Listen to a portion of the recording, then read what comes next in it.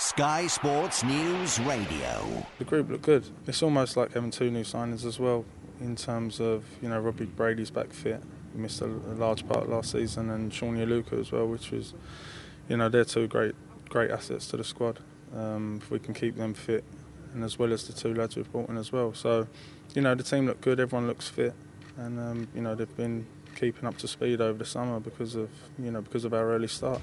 This audio is brought to you by Sky Sports News Radio. Listen live at skysports.com or on the Sky Sports apps. Give us 15 minutes and we'll give you the day's sports news.